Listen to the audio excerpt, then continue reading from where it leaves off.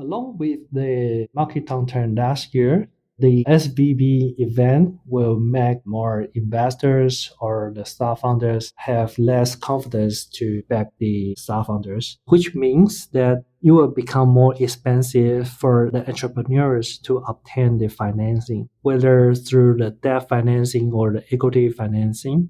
And this also could result in a longer wait times or higher expenses for entrepreneurs seeking funding, potentially leading to the needs of saving less money or facing more dilution in the coming years. So in such situations, it's important for founders to use their funds efficiently and plan for the long term.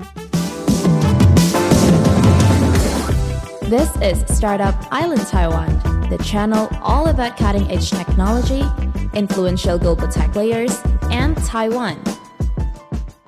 Hello and welcome back to Startup Island Taiwan, the podcast all about the latest news and the trends involving startups and other innovation entrepreneurs or enterprise in Taiwan. I'm your host, Yuli.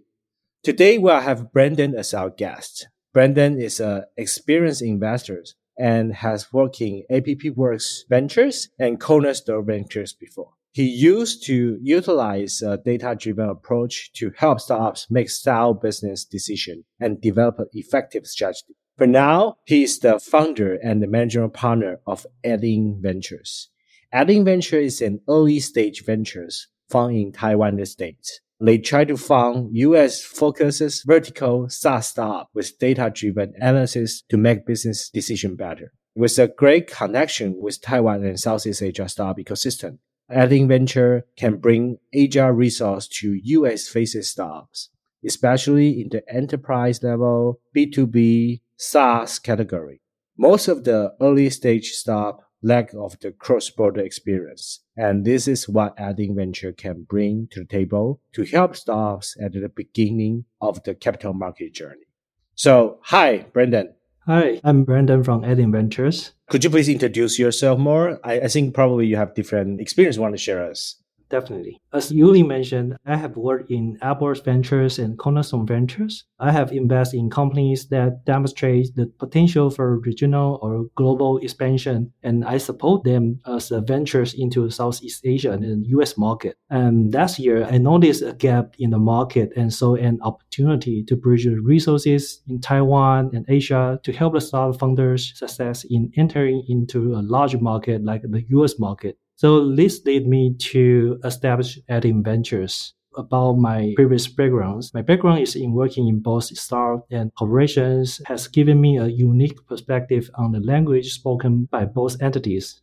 As a result, I can act as a connector and bridge the gap between startup and corporations. So I help a lot of my ads portfolios to work with the big corporations to do the kind of business corporations. So I think there's a value I can add into the startup as well. My current focus is on the Adding Ventures and US-Taiwan cross-border C-stage fund that invest in US-facing startups specialized in AI-enabled services, data-driven digital transformations, and vertical SaaS, offering the drive disrupt innovation in existing industries. So I think our investments are focused on the US-Taiwan corridors, and we aim to leverage Taiwan and Asia's resources to help startup founders succeed in conquering the US market. Wow, that's impressive. And I think that will help a lot of ecosystem builder and help a lot of startup in Silicon Valley or in Taiwan to have more very interesting interaction. Yeah. Like Yuli, you're based in the Silicon Valley, so you have a good network in the US. And I spent a lot of time in Taiwan before. So I think if we can do something together to link Taiwan and US together, maybe there's a new business models or new opportunities for Taiwan software startup founders. So today we have Brandon to talk about the Silicon Valley Bank topic. I mean, this is like huge news and bring like huge impact, not only in Silicon Valley, actually, also including Wall Street, including the whole financial system. It's a little bit shocked about the whole things. Brandon, could you please share what you see about this topic? Yeah, I remember that weekend is a crazy weekend. I think Yuri, you should have a lot of friends on the Twitters or the Facebook say about the Silicon Valley Bank crashes. And I heard a lot of people, a lot of founders, they are driving their car to ATM to withdraw the cash as much as possible. If Yeah, I actually see that in Santa Clara. So I literally see that it's happened here. Yeah. So I think this make a great impact to the whole ecosystem in maybe Silicon Valley or maybe more wide to the whole world. So a lot of startup founders or VCs are checking how much money they have deposited in SVB and they want to control the damages. So I think before we talking about the crisis, I think it's important to know about the Silicon Valley Bank's business model. So maybe we can start with how they make monies. So there are several types of banking, including commercial banks, investment banks, and private banks. Commercial banks offer a wide range of financial products and services to both individuals and businesses, such as checking and saving accounts, loans, credit cards, and more. So they earn money primarily through the interest rate spread. For example, the clients deposit their money into the bank and they can receive the interest, which is the bank's cost. So the bank need to lend it out at a higher interest rate to generate profit. So this is how commercial bank make money. For investment bank earn money mainly through capital gains or other services fees. As for private banks, they specialize in offering personalized banking services to high net worth individuals and families, such as investment management, asset planning, and wealth management. So I think they primarily earn money through the service fees. Silicon Valley Bank is more like a commercial bank in the sense when they receive deposits from their clients, they need to allocate their portfolios effectively to generate enough returns to cover their interest rate paid to the deposit and also turn a profit. But I think Silicon Valley Bank is unique as it's primarily known as the bank for startups, venture capitalists, and limited partners. And its main target audience is the startup ecosystems. Additionally, SVB is known as the venture debt, which are valuable tools for startups to obtain additional funding with minimal dilutions. That's very clear, and it's a whole picture of the banking system. But could you please talk more about the venture debt? Because I think this is the main reason, or like what happened in Silicon Valley Bank this time. When I first know about venture debt, I think it's more like a kind of bank offering the convertible note for the startup. So they can get the interest rate from the loan, but they also may have the rights to convert into the next round. So venture debt is typical a type of loan that bank offers to the startup that have secure funding from venture capital firms. I think that's very important because when the startup secure funding from venture capital firms, which means that venture capital firms have done the due diligence for everything and they have faced on this company. So they inject the money into the startups. So for bank, they might have less risk on the loan. So they are willing to lend the loan to the startup. So in the past, banks only provide the loan to the companies that have collateral, which most startups that due to the lack of assets, cash flow, or profit. So to address these issues, venture debt was created to offer the loans to the startup backed by VC firms. Few things, I think the beauty of venture debt in the past decades. First, as I mentioned, VC firms conduct the due diligence before investing into the startups, which serves as a form or insurance or a signaling to the bank that the startup is worthwhile investment. Although the bank also need to conduct its own due diligence, but the fact that the startup is backed by VCs added credibility to the loan applications. And second, I think because VC just ingest money into the companies, in general, they might have 18 months runways. So they might have that much risk for the company. They have the default risk. And third, I think because VC firms want to make sure their portfolios can have secure their next round fundings, so they will try their best to help their portfolio to get the fundings. This is also help the bank to lower their risk of default of loan. So at last, I think there's an upside for banks unless some kind of venture debt agreements include that the right to convert the loan into equity at a discount during the company's next round of fundings. Given the upward trend of the stock market in recent decades, I think banks stand to the benefit from potential capital gains from such deals. So I will say that SVB is not just a typical commercial bank. It's more like the combination by both from the commercial bank and entrepreneur funding to create a unique business model. I think it's impressive. But recent events have left many wondering how such a strong business model could collapse. Yeah, this is very important because of the special of the Silicon Valley Bank. That probably one of the reasons makes things happen so strong this time, and this really bring a huge impact. At least in Silicon Valley, always a startup ecosystem in the Bay Area. But what really caused the Silicon Valley collapse? I think, in short, the collapse of SVB was caused by the lack of liquidity to return money to deposit. As I mentioned earlier about the commercial bank's business model, SVB need to manage its portfolios to generate returns, which including lending to the clients, to the venture debt, buying bonds, and other investment. But it also need to maintain enough liquidity to allow the depositors to withdraw their money. During the normal time, this should be manageable.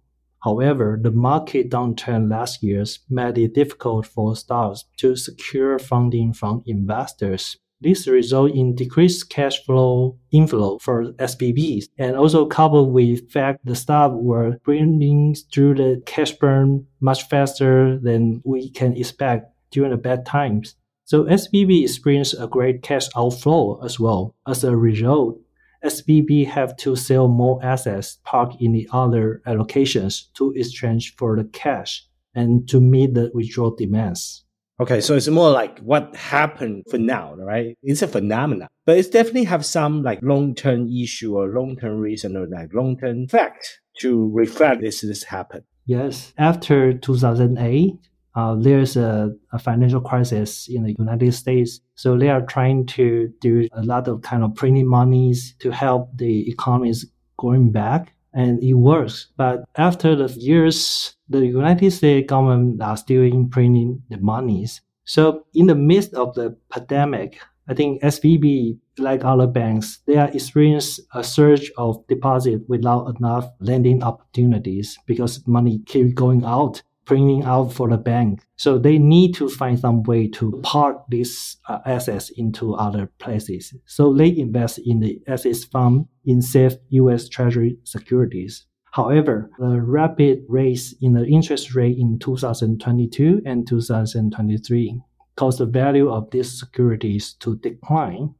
So I think as the yield and the interest rate increases, the bond price fell. So this led to the significant loss of SVBs. In an effort to raise the necessary fund for the liquidities, SVB need to sell some of their securities, incurring a loss of about 1.8 billion USD, and was unable to raise enough capital to offset this loss. So as a result, their stock price began to decline, and some venture capitalists advised their portfolios to withdraw their monies from SVBs. So this creates a negative feedback loop.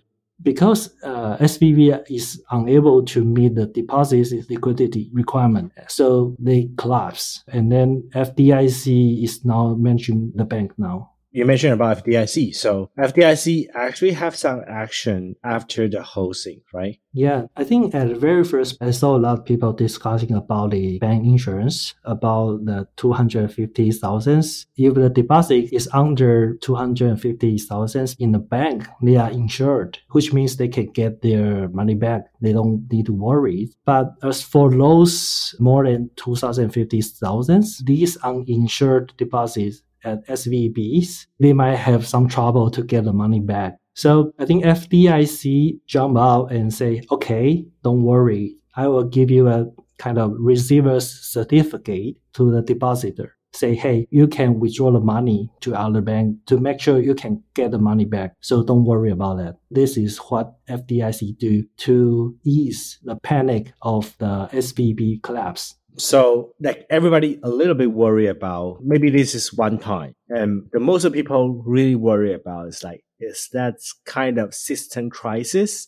Because everybody remember 10, 50 years ago, the financial crisis happened in 2009 and 2008. during that time, like globally crisis and a lot of things happen, really bad things happen. So in your opinion, do you think that will become another system crisis happen in the United States? In the beginning, I think that might have the chance to be a systematic crisis. But because the United States government have learned from the history, so maybe they can do some action to prevent these crises. So I think SVB's collapse does highlight the risk that many banks have their investment portfolios. So if the interest rate continues to rise, and the Federal Reserve has indicated that they will. So the value of the investment portfolio of banks across the US will continue to go down, while those losses are just on papers, meaning that they are not realized until the assets are sold. But they still can increase the bank's overall risk. So how much the risk will go up will vary from bank to bank. But I think unlike SVBs, other banks' clients are more diversified, which means they are not just, a lot of them are staffs. So it might be less chance to cause the systematic crises. Yeah, that's very important. US government is trying to help and to make sure that this won't be a system crisis. But what exactly they do to avoid this kind of system crisis? As I mentioned, they are worried about other banks will face this kind of situations. So the U.S. government, they provide a program called the Bank Term Funding Program, BTFP. It's a lender of less resource facilities. It was created in March 2023 after the failure of Silicon Valley Bank and Signature Bank to lend to other banks that had big unrealized losses on their holdings of government bonds and were therefore at a risk of large-scale withdrawals of deposits. So the facilities allows banks to exchange assets such as U.S. Treasuries for cash at their full face amount, regardless of the current market values. These loans are for up to 1 year at an interest rate equal to 1 year's overnight index swap rate on the overnight loans, plus 0.1 percentage point. So this prevents other banks have to face the liquidity problems. So I think it has less chance to become the systematic crisis. As you mentioned, Silicon Valley Bank and the venture capital in Silicon Valley, do you mind explain more about what kind of relationship they have and what kind of partnership they have? I think for the venture capitalists and their investor, limited partners, and also the star founders, their connection is all about the money. So I think bank plays an important role in the middleman. So SVB operates an ecosystem with a powerful network effect. Network effect is generated by having more users and applications in the platforms and leading to increase the value for the all users. So in the early days, SVB may not have that much influence to attract many staff to join their ecosystem. But as SVB began to serve more staff and venture capitals, it was able to design a service flow that specifically for the staff's needs.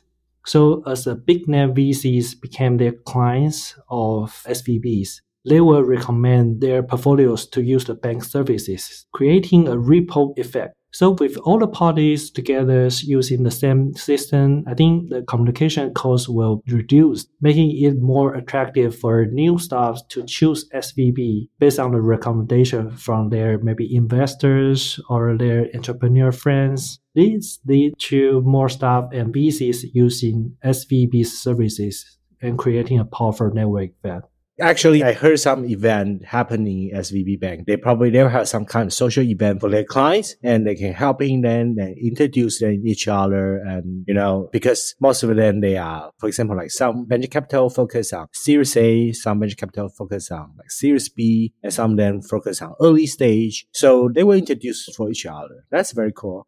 Yeah, because all of them can benefit from the network effect. Benefit from the platform. As I mentioned, if I am a Series A investors, I also want my portfolio to be invested by the Series B investors, and so on and so on and so on. And SVBs can also benefit from that if they do the venture debt to the star founders. So I think because this kind of network effect will make more and more star founders join to these groups. I think they have a distinct advantage is that they can access to the valuable data and insights on which venture capital firms or the general partners have a track record to find the right stuff and generating the significant returns. As you mentioned, if you host the events and you can get into the ecosystem more and you can know the venture partners or general partners or staff founders more. So this is all become your data into your platforms. So this enables SVB to back this high performing staff with greater confidence. So over the past few decades, the valuation and the investment in staff has grown substantially. And SVB has benefited from this trend. So if SVB has utilized the venture debt earlier on, they can have a potential earn a significant capital gain in addition to the interest rates. So as a result, I think the startups, the general partner, limited partners, and the Silicon Valley banks form a tight-knit clusters with lower transaction cost. So SVB has a unique insight to which funds and the staff perform well and has even become an LP for some venture capital funds. So this ecosystem creates a powerful network effect where successful staff and the venture capital firms attracts more entrepreneurs and investors to the Silicon Valley Bank platform. Yeah, because this is really strong. I mean, they help each other make sure the cash flow or the assets still exist in the whole chain, right? Yes, that's correct. But as for the platform, I think the term I will define if you are a good platform, you should have the network effect and the login effect. But I think while Silicon Valley Bank has a strong network effect, but it lacks a strong login effect. This means that depositors can withdraw their money at any time without incurring high switching costs. So unlike other services on the web such as Facebook, where users can simply quit the platform, SVB face more liability when the depositor chooses to leave. This is because SVB needs to pay back for the depositors, which can be more costly and then simply deleting data on a platform like Facebook. So as a result, I think SVB face more challenges when it comes to retaining deposits and maintaining their platform's sustainability.